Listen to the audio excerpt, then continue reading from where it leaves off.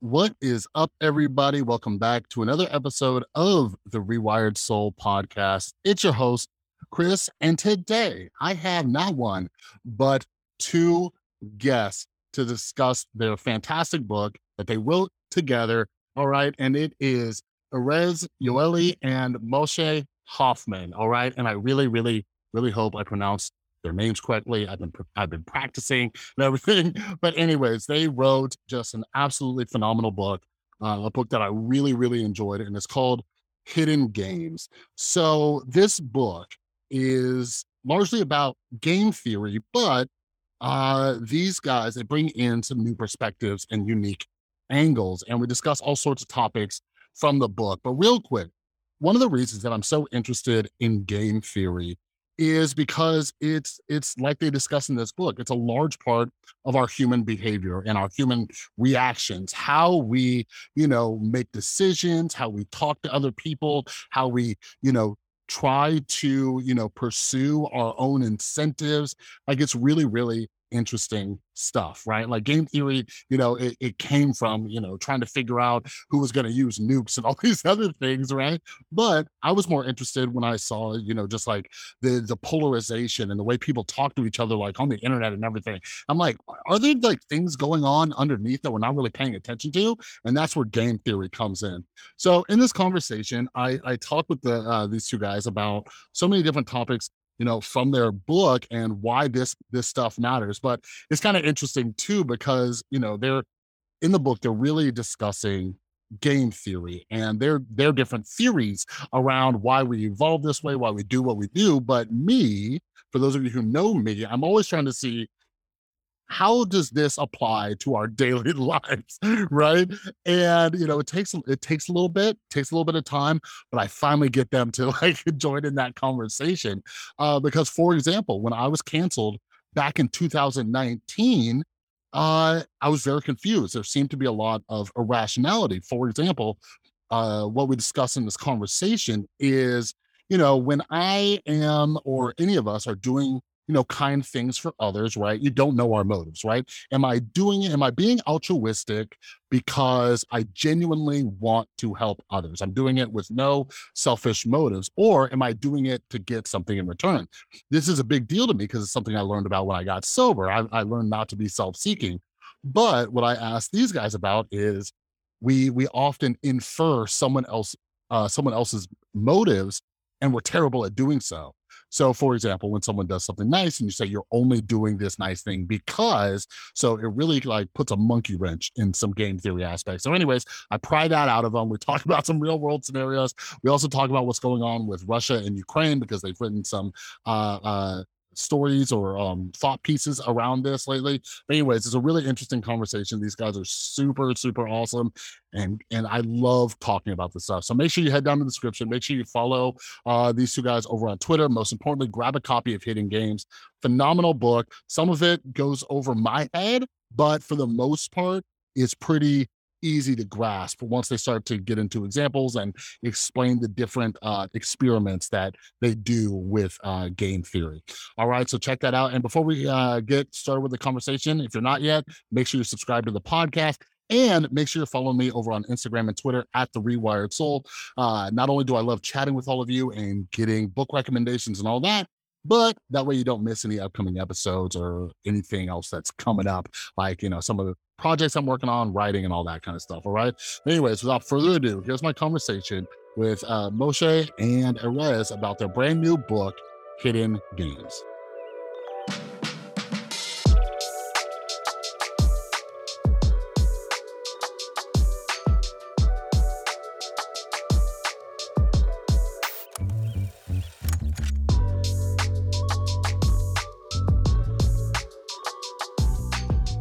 All right. Hello, gentlemen. Thanks so much for joining me. How are you both doing today? Doing well. Yeah. Awesome.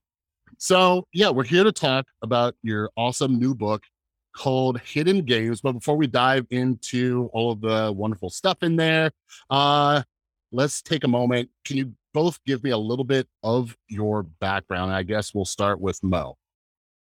Well, okay. I was raised an Orthodox Jew. And I guess at age 15 or so, I stopped believing, reading Richard Dawkins and those kind of folks. Um, Went and studied at the University of Chicago. Felt really great to be surrounded by other intellectuals and get a pretty solid education. There I learned economics and in particular game theory. I continued for a PhD. Also learned some experimental economics approaches and some psychology and philosophy and stuff like that. Um, and kind of from the beginning, I had this goal to understand human social behavior using a mix of like an evolutionary approach with like game theory tools from economics. And, I guess I pretty quickly added to the mix experimental methods from psychology Mm. and econ. Met Erez in grad school and kind of pitched him on the idea. And pretty soon thereafter, we started doing research together and pitched a class to MIT on the topic, and that's Mm. been going pretty well. And eventually, that turned into this book and this conversation. Awesome. And how about you, Erez? Yeah, my path was less direct than Mo's. I started out as a musician. I was a classical percussionist, and then decided I didn't want to spend all day in a practice room by myself. So I transitioned to being a more standard student. This was in college.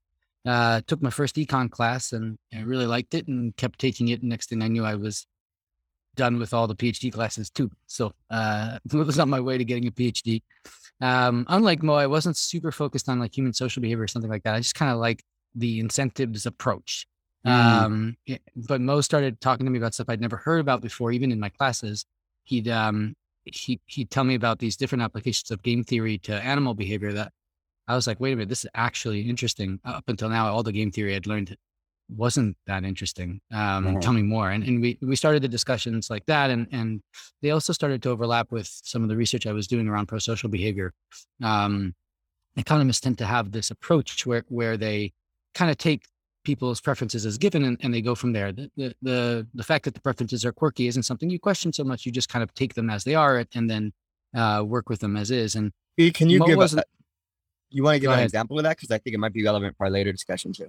Sure, we might as well jump ahead. So, Do it. so an example of this might be something like a classic example, dating all the way back to like 1989 papers from Jim Androni is warm glow, which is the idea that people don't necessarily give out of a desire to have an impact per se on the public good in question, be it Mhm. a charity, the radio station they like, the quality of the local public schools or something like that. But rather, they give because it gives them a good feeling. Mhm. Now, an economist would just say, "Oh, okay, that's how the preferences work. Got it. Let me write down a utility function, which is a mathematical formulation that basically, like, in a very simple way, characterizes that." Mhm. And I was used to that approach, and then Mo would come to me and say, "Wait, but why does it work that way? And are you sure it always works that way?" And I'd be like, "Yeah, of course. We don't ask that question. Why are you asking so many questions?" And eventually, like, I started to see why this was interesting, and he really pulled me in. So that's how we got where we are. Yeah, yeah. Erez, you and I were talking a little bit before we started recording. I really got interested in the human behavior and everything when I was canceled in 2019. I just want to understand, right? I want to understand like human irrationality really too. And I think my first introduction to game theory was, I believe, through Annie Duke's book, Thinking in Bets. And I had no idea what it was, never heard of it, started to, research around, and there's a lot of talk about how it's used like when dealing with other nations and wars and stuff, which we could talk about in a little bit because there's stuff going on.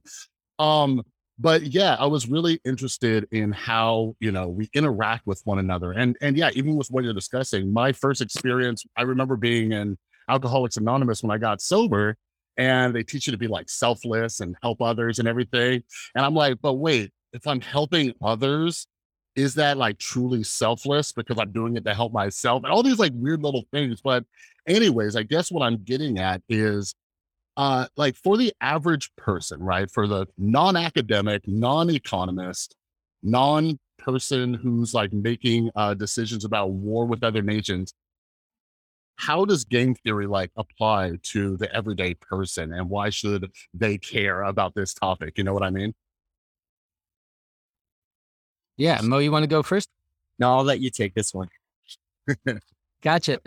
So I think actually for the everyday person, there's kind of two ways you can think of game theory being used. One is if you're trying yourself to carefully think through a situation, you could learn a little bit of game theory and like try to use some of the lessons of that to make a better decision. Mhm. But there's a second way that game theory gets used, which is to understand why your intuitions, your moral intuitions, your ethical intuitions, your intuitions around your sense of justice, your aesthetic sense, your sense of rights, the things you kind of take for granted about your own psychology and the way you see the world, why it is the way that it is. And it turns out that game theory can help us provide insight on that too.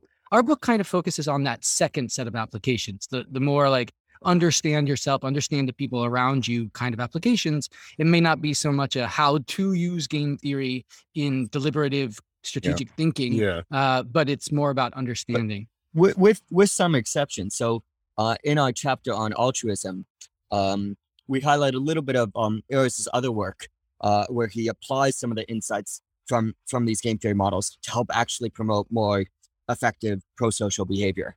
And so he has a TED talk that covers that. If you Google his name and TED, you'll find it. And we have we summarize like the basic points and like a simple checklist that he's developed and been using with firms that and nonprofits in order to like use these insights for practical purposes.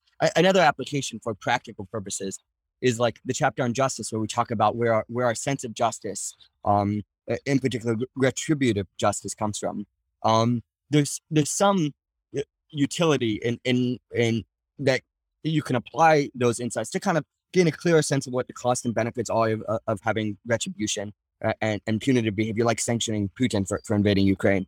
And so, for instance, we spun off some ideas from that in a political piece that came out yesterday, which applies the clarity of thought that you get with some of this analysis in order to better understand what's the most appropriate reaction, in strategic settings like with Putin and Ukraine, and what think through a little bit more clearly the costs and benefits. But like Erez said, the primary goal of the book isn't really to give prescriptions. It's not really to give advice. Obviously, like that is a common use of game theory and that's valuable. But the primary goal is really to use game theory as like a lens to understand otherwise puzzling features of human behavior, and to just kind of, gain a little bit of clarity and insight on why people do the weird things they do, why we have the weird beliefs and preferences we have. Yeah. So have you both seen like like seeing the world through this like kind of lens? Does it help make people seem, I don't know, like a little bit more rational, or they make sense a little bit more? Because that's one of the reasons I started trying to learn so much about human behavior, especially like evolutionary psychology. I'm like, okay, now that I understand why we do what we do, like it helps me not just think that people are like jerks, or like maybe there's a reason behind this decision making and all that other stuff. Does it help at all, or do you guys still like log into Twitter and just say everybody's insane and nothing makes sense? Yeah. You want me to start this one here, or you got it? Yeah, you got this one. Well, I think it very much does in many ways. Like there are a lot of all sorts of strange things, like Erez was mentioning with the sense of warm glow. Why does our sense of warm glow when we give to charities work the way it does and is so inefficient? The game theory can help us explain why our sense of warm glow, why our sense of giving has these like weird features where it's insensitive to like impact. And so that's an example of a puzzle that we cover in the book. And I think once you hear the explanation, you're like, oh yeah, obviously. And I think you do get that a lot in evolutionary psychology. Like, when you look at the peacock scale, or evolutionary biology, you look at the peacock scale, and it's like, once you hear the cost of signaling story, you're like, yeah, I don't like, wow, it's nuts that it took, scientists so long to figure that out, because it's like so, it fits so perfectly. And so you do get some of that, and that's that aha moment is quite nice. With that said, I think it also kind of helps us hone in on things that we would otherwise take for granted, and highlights what's puzzling, and helps us see the next questions that scientists can ask that pushes science forward. It's really hard to develop good theories without kind of knowing what doesn't fit our common understanding already. And so if we have this like clear theoretical lens, it kind of tells us what doesn't fit that, and that kind of begs for like future things to ask. So a good example of that is when Darwin developed his ideas about natural selection, he then was super puzzled by things like the peacock tail. He was super puzzled by things like, altruism in animals, like bees sacrificing themselves to help others, protect their beehive. And he wouldn't have seen those puzzles so clearly if you didn't have, natural selection as like his baseline model. Mm. And so I think it's the same with us. Like one thing I do on Twitter, which is maybe why you mentioned this, is I try to highlight all sorts of puzzling things, either that I'm seeing in the news or I'm seeing in other people's tweets. And I think that one reason why I'm able to kind of highlight those puzzles is because there's kind of like a baseline model of things that wouldn't be puzzling. I think that does add some clarity. Yeah, that makes sense. How about you, Erez? When you're looking at the world through this lens? I mean, when you work with Mo, it's hard to beat him to it. He's really good at seeing those puzzles. And it's one of the things that makes it really, really fun is he's got this tendency of really flipping the world on its head, flipping your perspective. You're just going along, seeing the situation. Maybe it's something that Putin is doing, in the news right now or something like that. And then Mo will have a way of asking you a question about it. And you're like, wait.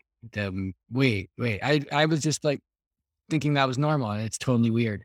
But yeah, sometimes I agree with him. Like sometimes what the game theory does is it basically allows you to see very, very starkly suddenly, this is a behavior that doesn't make sense given my model of the world. And sometimes it takes somebody to just ask the question in the right way to do that. So it kind of does both. It kind of gives you that clarity. For a lot of the things that you've already kind of have an explanation for, you're like, aha, I know that's about common knowledge, or aha, I know that's a coordination thing, or, oh, okay, there's some persuasion motive and some private information here. Like you get these jargony words in your mind that suddenly pop up every time you see the phenomenon associated with them. But then some of the time it's like, I don't get it. I don't get where that's coming from. Whereas before I would have taken it for granted. So yeah. Go ahead. So what? Oh, if you want to move on. No. Go ahead. Expand on that. Well, one thing we did from like day one, the first time we taught our class together, is we really had this focus on puzzles, and you see it in our book too. Like the first few pages of the book are like laying out a bunch of puzzles that are like not well understood within the social sciences, and like the goal of the book is to then later address them. And in each chapter, before we present a model, we start with a set of puzzles, and so we kind of really orient ourselves around this, like there are things that are puzzling, and then like, okay, what's a parsimonious explanation? How can game theory help with that? And we did that in the class too. Like every single class has 3 or 4 puzzles, and then a model that tries to explain it. And I don't know, we find that to be both a fruitful way of doing science, because it kind of orients like you to look for like theories that have a lot of bang for the buck. And it also, it keeps you somewhat grounded in like things that are kind of relevant to the world, or help us move science forward. But it also, I think people find it interesting. So, our students often say that the puzzles are like the most fascinating part of the class. And, we had book editors, when we were first pitching the book, who were like, don't write a book about game theory, just write a book about your puzzles. Like that'll sell so much more. Yeah, the original title that was pitched to us was The Book of Why.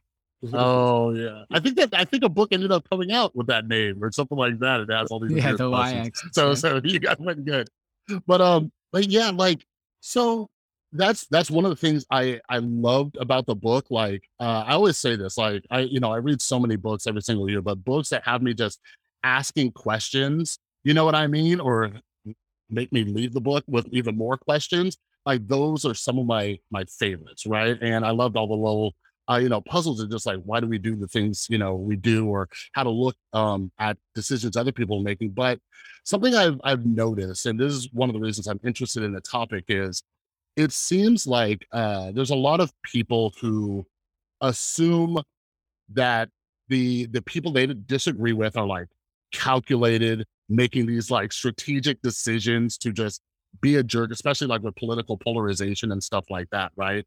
So I guess my question is, with some of the game theory of the different models you guys go through in the book, like, do you think the majority of people are doing some of these things consciously, or they're just naturally part of human nature. Like I'm really interested in like self-deception. You guys have like a chapter on like motivated reasoning and all that. And it feels like the majority of people don't realize what they're doing and how they're behaving.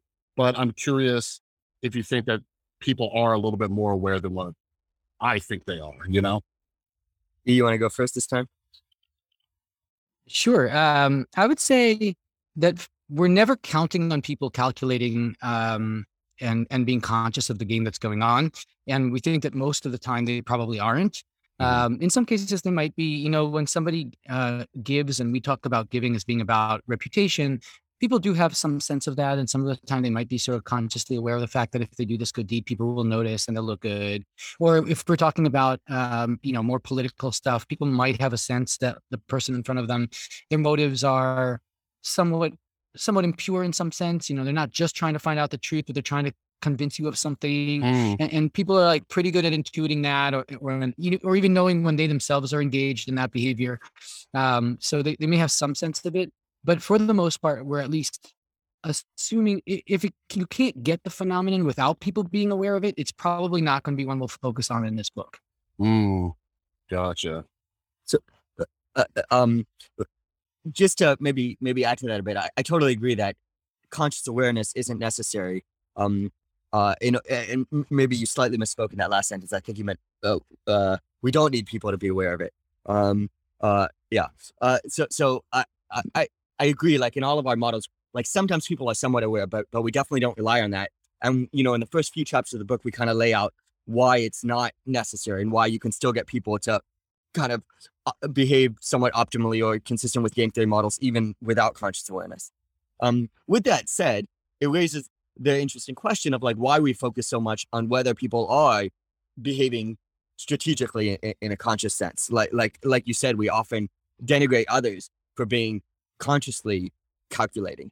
And that's an interesting question. Maybe just to highlight that question a little bit more, you know, we kind of share the perspective, which I presume many in your audience are aware of, from like the selfish gene, that like, you know, everything we do has to at some level be selfish. Cause like, you know, we learn things and we evolved, and evolution and learning processes are inherently, you know, hill climbing, inherently, you know, the optimization processes. They're maximizing something. And that's, you know, almost by definition going to be like a selfish criteria.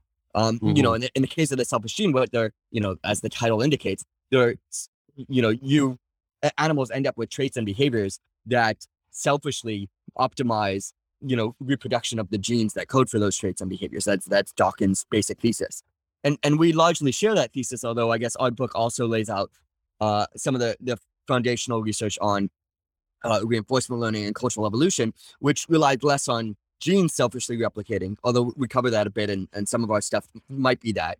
You know, these learning processes and social imitation processes are selfishly replicating in a slightly different way. You know, and we talk about, instead of biological fitness there, those are kind of optimizing something else. Like we talk about primary rewards, but anyhow, it's pretty similar. And in that it's selfish, in that we're going to end up learning to do things that help us succeed. And we won't consciously be aware that that's why we're doing it. But, you know, it's hard to imagine humans learning to do something if it doesn't have that effect. And so that raises the question of, well, if everybody's doing that, then why is it then a valid criticism? You know, like you're not doing it any more or less than I am. And yet it is like, you know, I will point at you and say like, oh, come on, you're only giving to that charity to like, to show off, like, you know, and so why is that a valid critique? And we talk a little bit about this in the book, like, you know, we have a chapter on modesty, which kind of says, why do we consider it good to be a little bit more humble, to not, you know, to give anonymously, to you know, have your good deeds and your traits a little bit more subtle. And we talk about it a little bit elsewhere in our research. And we originally had a book chapter planned on it, but we ran out of space and time on principled behavior more broadly, why we kind of think it's good for people to cooperate without thinking about, you know, the strategic payoffs, you know, without consciously deliberating about the costs and benefits. And, you know, the basic argument that we give, which somewhat dates back to Robert Frank, is this idea that if people give in a calculating way, or if people do good deeds, or all their traits, they're kind of wearing them on their sleeve, So those are maybe two separate phenomena, but there's a relationship. One is your traits are in your sleep, you're not being modest. Another is if you're giving in a very calculated way. Both those things kind of suggest that you're consciously thinking through and pursuing these kind of social benefits. That if you do it consciously as opposed to non-consciously, you're going to be less reliable. You're only going to do it when it has those social benefits. And so we kind of think like, yes, everybody's selfish in a non-conscious sense, but the moment you make it conscious, it makes you less trustworthy. And so that kind of creates this motive to kind of make it to suppress it a little bit and be less strategic about it, even if it's going on at a more subconscious level.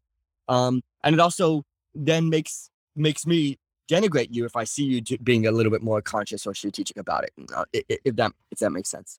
Yeah, and that actually brings something to mind, because this is something that I think about regularly, right? And you guys discuss a lot of like social signaling in the book, which is something I'm like fascinated with. So with these like good deeds, for example, and let me know if if this path I lay out makes sense, right? So one of the things that we do when we do good deeds, other people see that, and in our groups they see, oh, this is a good person, this person's trustworthy, okay, they're cool, like I'll socialize with them, right? So sometimes like we want people to see that, but as you were kind of mentioning, like we see people who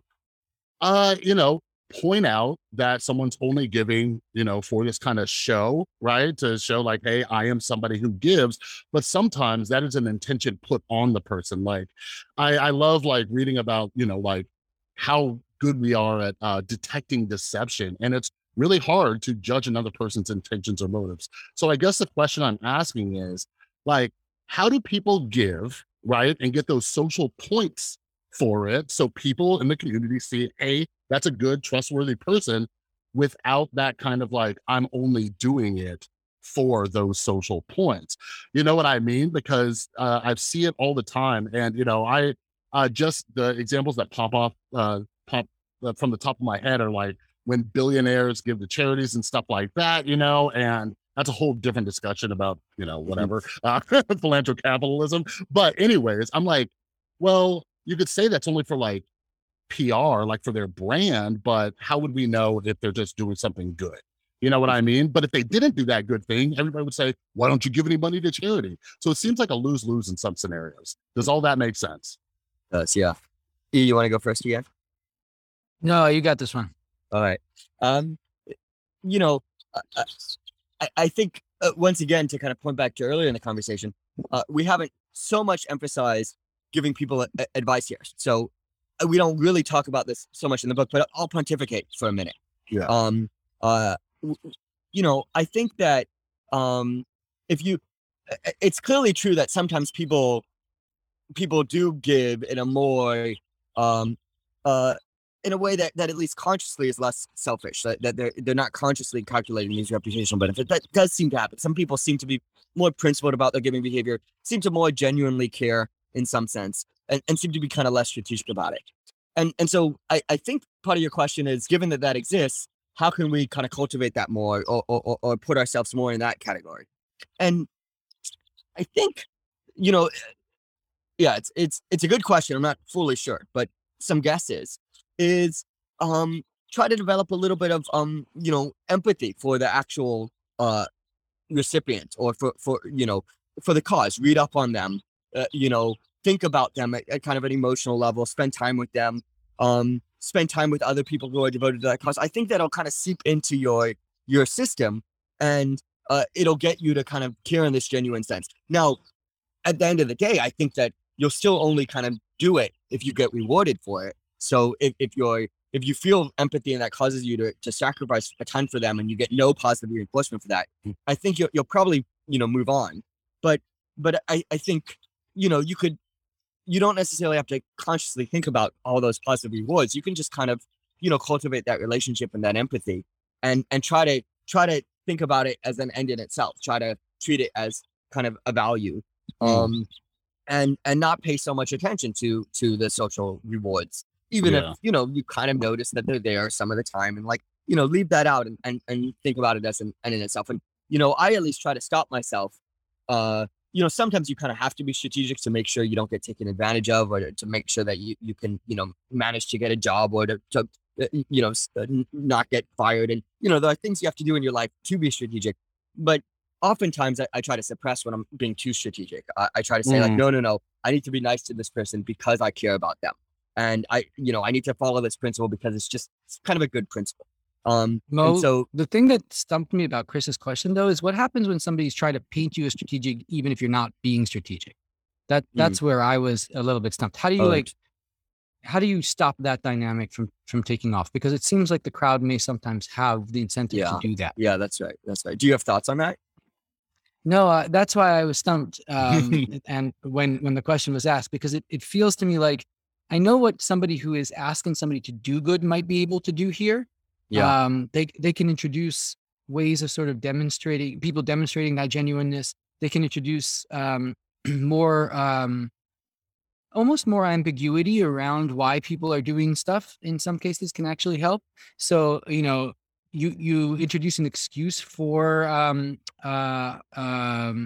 highlighting that somebody has given, rather than saying that you're highlighting them in order to recognize them. You have some other reason that you give. Maybe it's because you want to try to raise the profile of the organization or something like that, which can also make it seem like they're more genuine in their motives. But just to clarify the argument you're giving, you say sometimes when you work with organizations, if they too explicitly highlight their reputational benefits, right, that can backfire. And so you've worked out ways to avoid that by kind of giving people an excuse for why they should be, say, sharing on their social media that they give to this charity, which, then you say, I'm not just doing it for the reputational benefits. You have on the social media tag, help spread the word to help the charity, post to your Twitter.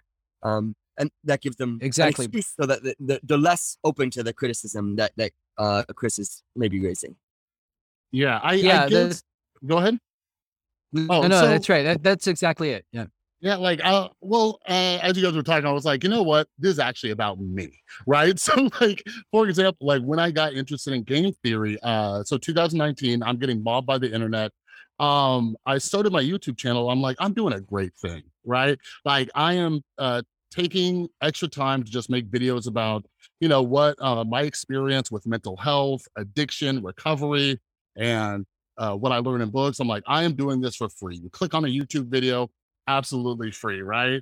I started little groups where people could talk and share their experiences. I would give away my books that I wrote for free, right? But when the irrational mob came after me, that was then used as to say, he's only doing this to manipulate people into thinking he's a good person, but he's actually a piece of shit. All right. You know what I mean? So this is where I look at this and the applications for daily life, because I'm like, okay, Chris, the next time this happens, what the hell are you supposed to do? Yeah. Right? Because when you have, thousands of strangers saying that you're a terrible person, but if you show hey, here's counter evidence to that, and then it's being pointed to as, oh, that's strategic. I'm like, oh, well, I guess I'm screwed, right? Yeah. You know what I mean? Chris, I do think it's a great question. And so maybe if you'll let us, we'll entertain it for a few more minutes. We haven't thought about it before, but I like it. So maybe a few more thoughts that come to mind. One of which is that in general, I think that if you're, obviously this isn't foolproof, but in general, if you have been non-strategic about these kind of things, the truth will come out in that you'll have friends who will stand up for you. People will, they'll look through your history and they won't be able to find the goods to accuse you of. To some extent, you won't even need to defend yourself because your actions, will speak for themselves. And the accusers will just kind of look weak, they won't have that much ammunition. And people will they'll always have an incentive if they don't like what you're doing to lob grenades in your direction. But they'll miss you if they, if you've done a good job at actually being non-strategic. And then, to the extent, this may very well not fit your case, but in some cases, the criticisms, there might be some validity to the fact that you have been strategic, in which case, when you get the criticism, I think in that case too, often the best response is to kind of, accept, okay, yes, that was a bit strategic. And, you kind of like learn from the negative reinforcement to be less strategic in the future. And like, people forgive, people, uh, um, people move on, or at least, at least if they don't have their own like politicized motives, then, they'll realize that you've become less strategic, and that'll have its own value. But maybe also to be a little bit more concrete on ways that we, things that we do that indicate to others that we're less strategic. Because I think that could also help, because you can practice these things. One is just, this is going to sound kind of trite, but I think, philosophers like Kant had some key insights here, even if they were thinking, what we would say in our book very emically, they're kind of deep into the weeds of the philosophy. I think they're picking up on human intuitions quite well, which, one intuition is don't use people, which, is one formulation of Kant's categorical imperative. It says, think of people as an ends and not just as a means. And I think that's true for various principles. Like if you think in that way, I think you're less likely to get criticized for being strategic. So, don't think about like, oh, I'm going to help my friends so that they'll help me later. Think, well, this person's my friend, I need to help them. That's the right thing to do. And I think like if you practice thinking that way, you'll be less subject to criticism. Or if you practice thinking, I'm going to post these things to Twitter or share my book because, practice thinking about it in terms of a principle, because it helps spread knowledge, it helps educate people. Those are good things that are, we think are valuable principles in and of themselves. And if you find yourself thinking about, well, this will help me, get retweets or more followers. I mean, obviously that has some value, even if all you're trying to do is educate it, it helps to have a platform. But, if you find yourself thinking too much about that stuff, then, stop yourself and say, hey, that's not what life's about, or that's not the reputation I want to have, or that's not how I want to think of myself. Maybe one or two more things that we talk about in our research about what it means to be principled or strategic that might help is just calculating the costs and benefits. The more you calculate the costs and benefits, that's going to make you look more strategic. The more you tell people about your good deeds, that's going to make you look more strategic. The more you let people just kind of find out on their own, I think that'll look less strategic. And then lastly, I think the more consistent you are about it. So if you are constantly always following the principle no matter what, I think that'll really help your case. Whereas, if you kind of sometimes follow it and sometimes don't, that'll make it much harder to build up a reputation. Yeah. Those are my final thoughts. Sorry for rambling. Any thoughts, Erez? No, I thought that was quite good on the fly. So to summarize, there's sort of three key things to keep in mind. Don't toot your own horn. Make sure not to calculate costs and benefits too explicitly. Just kind of do the right thing, either based on a gut sense or based on some sort of higher principle, and be consistent. So those are the three that Mo highlighted. So, to kind of add to that, though, like one of the books I love was Susan Cain's book, Quiet, right? Talks about, introverts and all that. And one of the things that she brought up in that book that I was like, hey, that makes sense, because even though I can like be charismatic in the podcast, I'm pretty introverted. I stick to myself, all that stuff. But just talking about how like companies often look at extroverts, and that's like kind of highlighted. So it does seem like I've worked with these people. I don't know if you two have ever worked with these people, but the ones who do boast about their accomplishments, like I've worked in, places like with a lot of metrics focused things or like sales. And there are people who like highlight about that about themselves regularly. And it seems like they move up the ladder. So it almost seems like them highlighting their accomplishments regularly is getting them attention. Whereas I'm sure a lot of introverts would say like, hey, I don't do that, and it's kind of screwing me. You know what I mean? So that's where when I look at game theory, because I'm the type of person where I'm like, I wish there was just just a standard, right? Where this applies to every situation, but then you see like these contradictions or these exceptions. And I'm curious, like, if you have a possible explanation for why that is, where it kind of works to their benefit sometimes when they highlight what they're doing that's so good. Yeah, sometimes the organizations are making it so that following this advice isn't good advice. Uh, they've built the system in a way that kind of rigs it so that you kind of have to say something good about yourself. And if you don't, people infer that you have nothing good to say. And in those kind of contexts, it unfortunately is the case that whereas most of the time not tooting your horn in outside of the workplace might be good guidance and people will view you as more principled. Within the workplace, if there's an expectation that you toot your own horn when there's something to toot and you don't, people will infer there's nothing there. And so I guess there has to be some nuance as to when to follow this advice and don't follow it in those contexts. Yeah. Pay attention to the norms and expectations. If the norm isn't a job interview, you know, in academia, we talk about our publications, we get references from like, top people in the field. If that's the expectation and you're not doing that, like you send in an empty CV or your CV lists all these bad things, or you don't bother to get recommendations that are like super positive, people will automatically assume you couldn't. And you kind of, you're then forced to brag a bit. And that's right. You do kind of need to pay attention to the expectations and norms. And I think to be principled or to be seen as principled, you kind of just, it's a bit of a balancing act. You don't want to be so much more humble than is expected. Or else, you'll never get out there. And so, you do need to pay attention to the notes. But maybe let me add one more thing to what Erez was saying, which is, separate from this issue of in some contexts there are different norms and you need to be attentive to that. I think the game theory really does highlight the costs and benefits that are at play, and it does this a lot. So we think oftentimes there, like you're saying, there's kind of contradictory advice out there. It's good to be humble, or it's good to be assertive, and like that kind of sounds somewhat contradictory, and like it's not so obvious when to apply one advice versus another. And in like the self-help literature or in a lot of like pop psychology, it really does sound somewhat contradictory.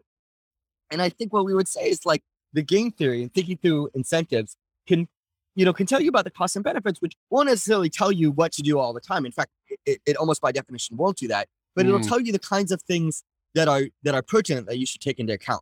And so when it comes to like being humble or in some sense introverted, like it says, well, there's going to be a benefit of brag, namely people will more readily learn about all these positive traits and good deeds, and it's more likely people will find out about those things.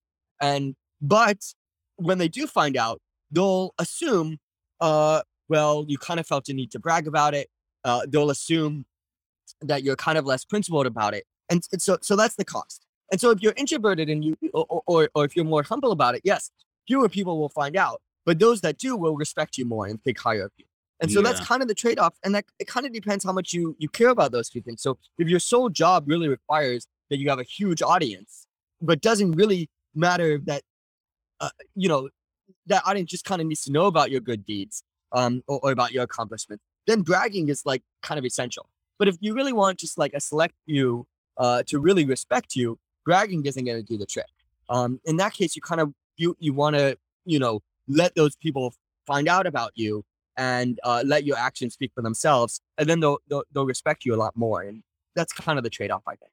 Yeah, no, that you both just nailed it. And that's kind of, as you're talking, I'm going through my experience, like that makes sense. And sometimes I feel like I analyze things, but I'm looking at those cost benefits, like, like in order to, like I got a kid to feed, right? So in order to get raises and support my son, I got to highlight, some of my, accomplishments. But maybe my coworker is like, oh, look at this guy just bragging. And I'm like, okay, well, which one's more important, me feeding my son or my coworker not? Thinking that I'm not principled, but that I could prove to them in other ways. But one thing I wanted to ask you guys too is, like game theory research has been going on for, so long now. And we've just seen in the last, decade, a little longer, this rise in like social media. We have a lot of technology. Like, do you think that technology has changed game theory at all? Or do you see a lot of the same aspects just playing a role with social media? Like, for example, like I loved your guys' chapter on like norm reinforcement and all that kind of stuff. But, when I log into Twitter and I try to ignore it while also keeping an eye on it, seems like people are rewarded for like being a dick. You know what I mean? And there's like certain things. So I'm like, do we need like new theories? Is there like new research that needs to come out and see how, things are going on now that social media is such a huge part of our lives? You want to go first, Yoeli? You want me to go? Sure. I can try. I think that as technologies change, they introduce new variables that you want to take into account. So, for instance, a classic example. This isn't something from our book's domain, but a classic example is something like Yelp, where people talk about how Yelp changed Main Street and the fact that you now had these reputation systems Mm. where a bad meal had a lasting effect on your reputation suddenly as someone in a tourist district meant that those tourist districts really remade themselves and the businesses that survived actually served good food. And there's something similar in our domains as well going on with social media in that things that before maybe would have been just forgotten, lost, that you said, there's a record of it. And so now, that's going to have a lasting effect on your reputation potentially. And on the other hand, there are ways in which before everything you said, the people around you would be able to attribute to you, but now you can become anonymous and Mm. truly anonymous in ways that weren't possible before. And that also changes things. And so when it comes to, for instance, the norm stuff, you might want to think about the technology as both in some senses increasing the observability of certain actions, which might have the effect that it might make you more careful or more pro-social over time. It also has the ability of making people more anonymous, which would work in the other direction and so on. And so I think that when you're thinking about technology, you can often take the existing game theory framework. We know observability is important for promoting pro-social behavior. That's what I'm referring to here. And now you think, okay, is the technology increasing it here? Is it decreasing it here? And so on.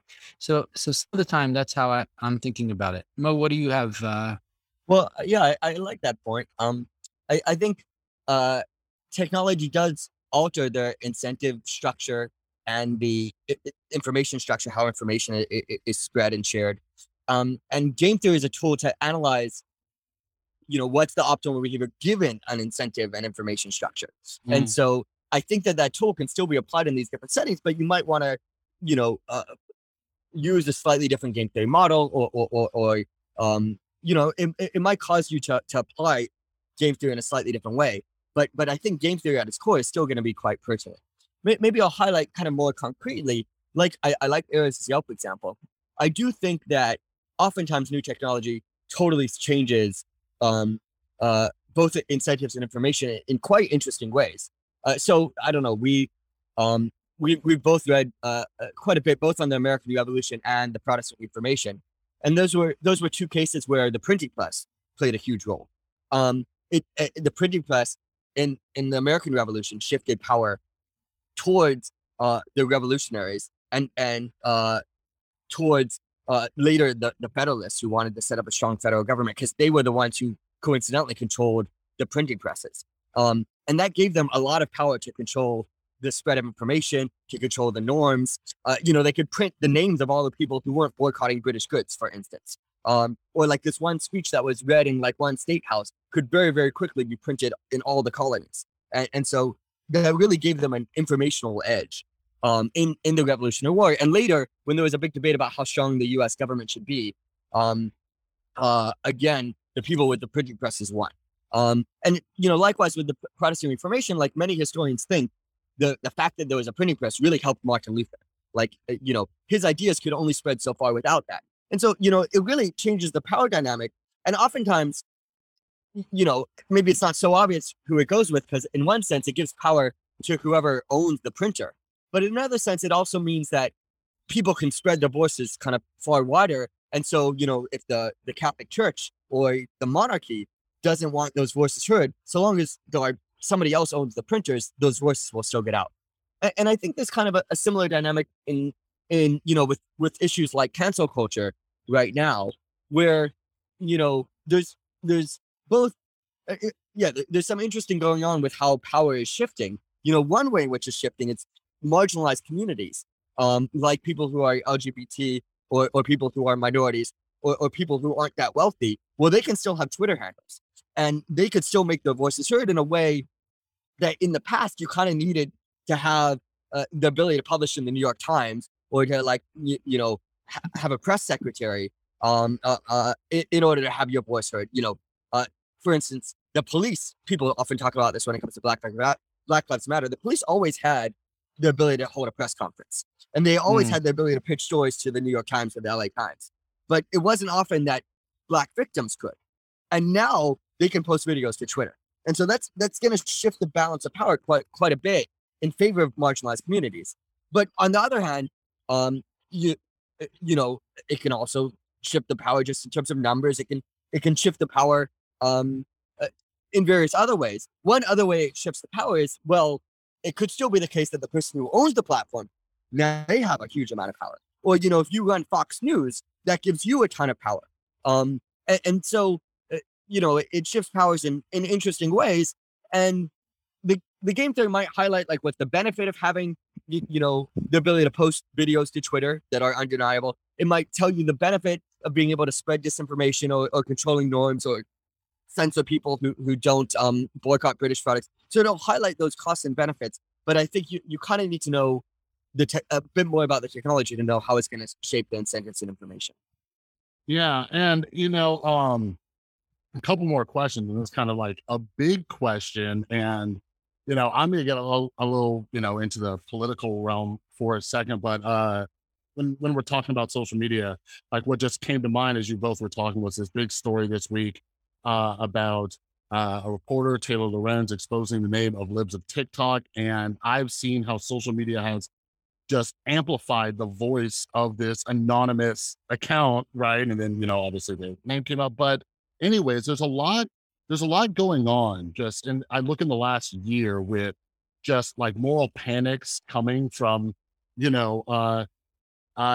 just like these conversations about race or the LGBT community. And I'm like, how do we counteract that? Right. And that's another reason I look to game theory, because I'm like, can people trying to fight against this like libs of TikTok, what they're spreading. Like I just watched them gain 300,000 more followers this week after that story broke, right? And I'm sitting here like, how do you counteract that?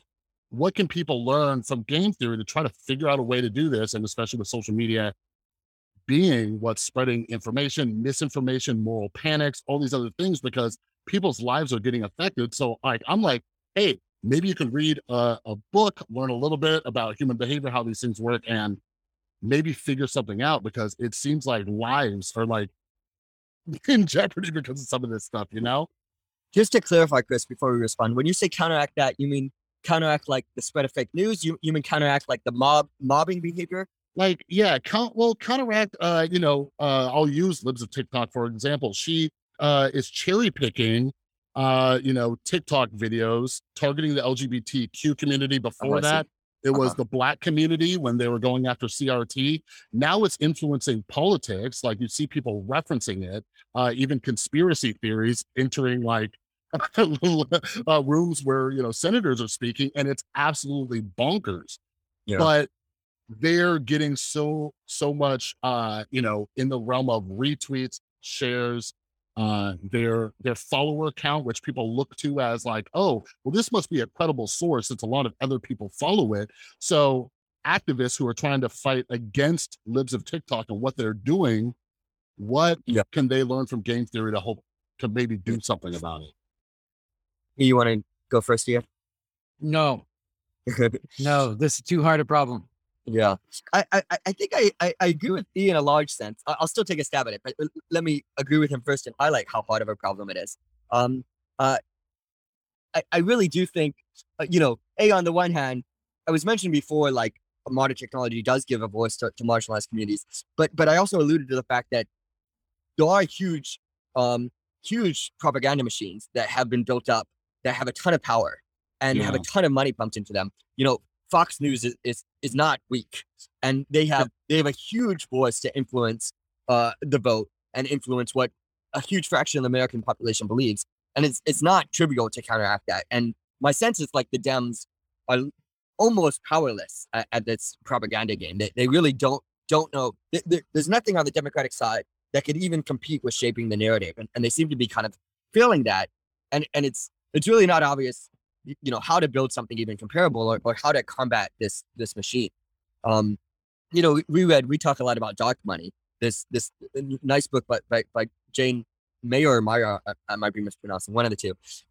It goes through how the Kochs and this network of billionaires really spent decades building up, separate from Vox, a propaganda machine.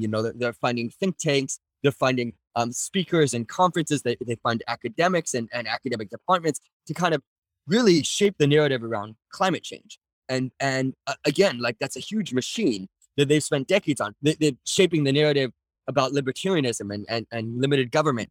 And, they have a huge say in what people believe. And, individuals can only do so much to counteract this stuff. And my sense is the CRT stuff, I guess I haven't read too much into the details, or maybe it's not yet fully known how this stuff is spreading, but it's a machine. Like it's not just like some individual is independently thinking this stuff up. There are tens of millions of dollars, a lot of really smart people planning out creating this CRT panic. And it's a non-trivial problem. That's one of the things that I've noticed. It's like a system, right? It's not just you could take out, there's one aspect. It's like a lot of things moving together, and it's why I encourage people to like stay informed, look into politics, policy changes, and stuff like that. Like I'm always on the fence about regulating the social media platforms, how that would be done, and whatever. But let me wrap up with this, because I have not yet had a chance to read your Politico piece. But the Russian-Ukraine war has been going on, for a little over a month now, and I do see people like, hey, we need to go in there and we need to like start a war with Russia, right? And others are, we're like doing sanctions and things like that. So can you guys kind of discuss like some like highlights to your Politico piece, so like people can better understand what's going on or possible moves that might be coming in the future? Sure. I think the game theory here has kind of three sets of insights that we've thought of, at least so far. One is the one that we highlighted in the Politico piece, which is, what's the role of sanctions? You look at the situation, you think, this ship has sailed. This guy, he's already in there. What we do now is not going to change that. Maybe we shouldn't go through with sanctioning, because it's pretty costly to us. There's lots of Russians who aren't at fault, who are being harmed by it. Like, why are we doing this?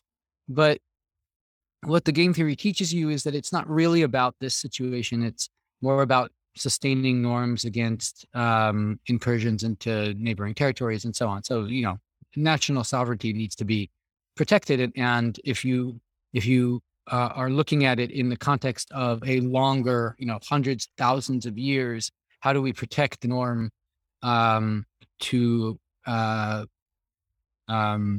respect national sovereignty, then this makes more sense. And the sanctions are really important for that. So that's what the Politico piece focuses on. There's two other things that Mo and I have talked about that we think that the game theory helps clarify.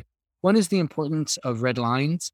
In the book, there's a chapter on categorical norms, which talks about how norms tend to have this feature that they're conditioned on categorical variables as opposed to continuous ones. So to be concrete about this, you could imagine deciding how much rights somebody gets based on their level of sentience or their ability to feel pain, which are continuous variables. You can do more or less of them, but we don't really do that. Instead, we condition our sense of rights on category membership. Are you a human or not?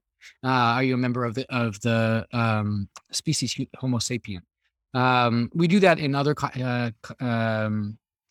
places too. So for instance, when it comes to murder, we don't think about how many years of life this person had left, or again, we don't think about, are they conscious or something like that, but rather we think about, like, did you stop their heart, which is a categorical variable. So our morality tends to have this feature. The same is going to be true in this context with an international dispute. There are certain red lines which are categorical. You can't use chemical weapons. You can't use nuclear weapons. It's a category of weapon. And what the game theory shows us is the reason that we tend to, in general, rely on these categories is because it's a lot easier in these contexts where you have to sustain norms to condition them on categorical variables as opposed to continuous ones, and the continuous ones tend to just unravel. And there's a real risk here that if we allow small breaches of these categorical variables, like for instance, the use of tactical nuclear weapons. Oh, it was just a small nuke and it was, nobody was actually hurt here. That will very quickly unravel and cause us to find ourselves in full-scale nuclear war. And that's also highlighting the danger of even having small breaches. So the very ability of somebody to use a tactical weapon, the very existence of these weapons is dangerous. So that's the second insight that we've discussed. And the third one that's come up is around indirect warfare. So there's been a lot of emphasis on the fact that we can help Ukraine, but not too directly. We can give them planes, we can't fly them. We can give them weapons, we can't shoot them. And that seems a little counterintuitive. Like, why, if we're already helping them, might as well just help them, right? Yeah. But it doesn't work that way. And it turns out, again, it's a little bit like this red line. Like, as soon as you cross the line into direct help, then suddenly you're going to very quickly snowball into full-on confrontation, which is very, very risky. But as long as you stay in this indirect realm, there's a big benefit of staying in an indirect realm, which can sometimes hamper you, but will be effective at preventing one thing that full-scale. we talked about in the chapter on justice is this idea that once you attack someone, there kind of is like a necessity to retaliate, and like they're almost forced to. But if you attack them in a way that's kind of got plausible deniability, they can even benefit from pretending like it's not happening because they don't want to have a costly escalation. And so if we helped Ukraine by like flying our own fighter planes in there, like it would force Russia's hand. Whereas if we do it by just handing over weapons, Russia can there's some plausible deniability about to what extent we're actually at war with Russia. And that allows Russia to also save face in not responding and retaliating and escalating, which clearly nobody wants. Even Putin doesn't want a war with NATO. And so this kind of indirect warfare allows us to help without forcing Putin to retaliate. Yeah.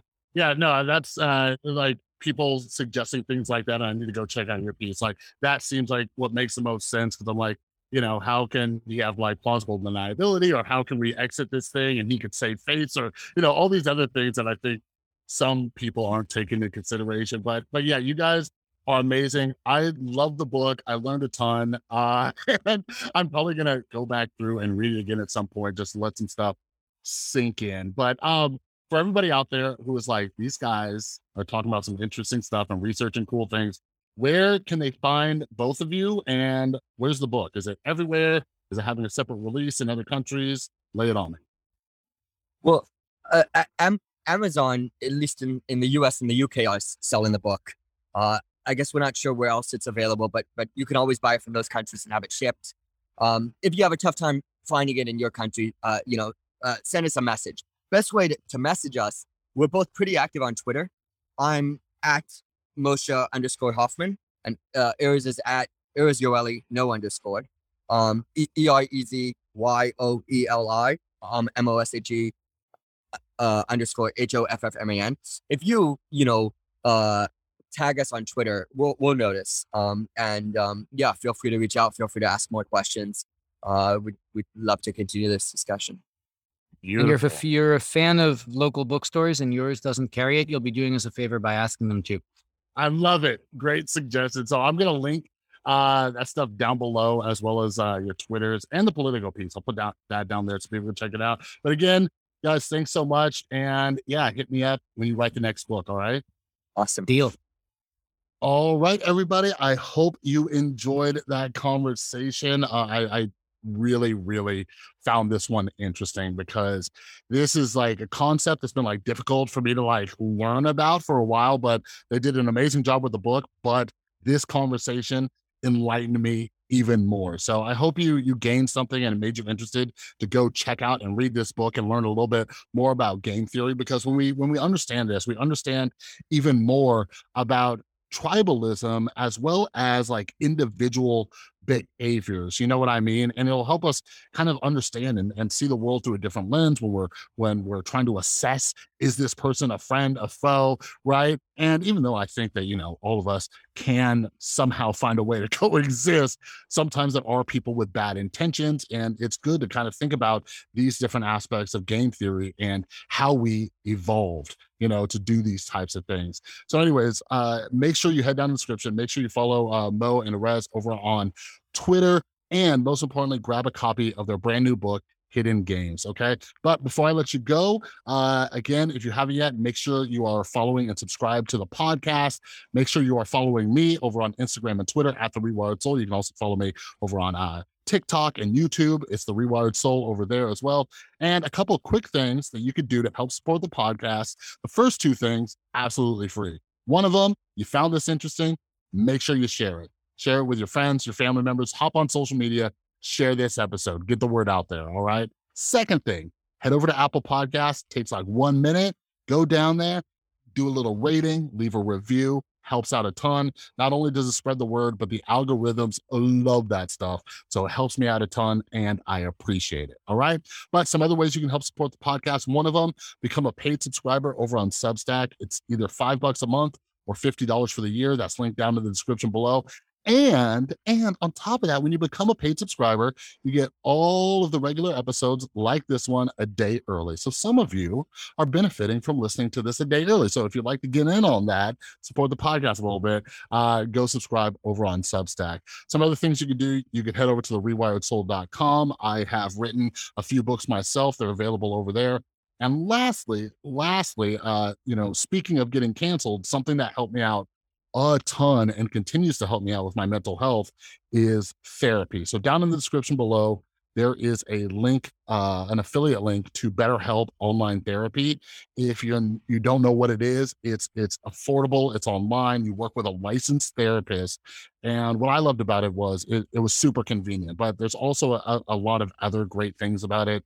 The way you kind of fill out your profile and it helps you find the right therapist. So like if you're dealing with depression, you find somebody who like specializes in that, or anxiety, or if you're dealing with like trauma, all these different things. And you can fill that out on your profile. It'll filter out the therapist. And if you don't like your therapist, just a click of the button, you find a new one. Super simple.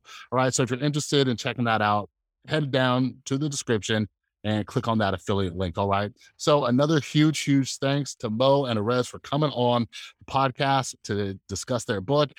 Make sure you follow them, grab a copy of their book, Hidden Games. It is out now.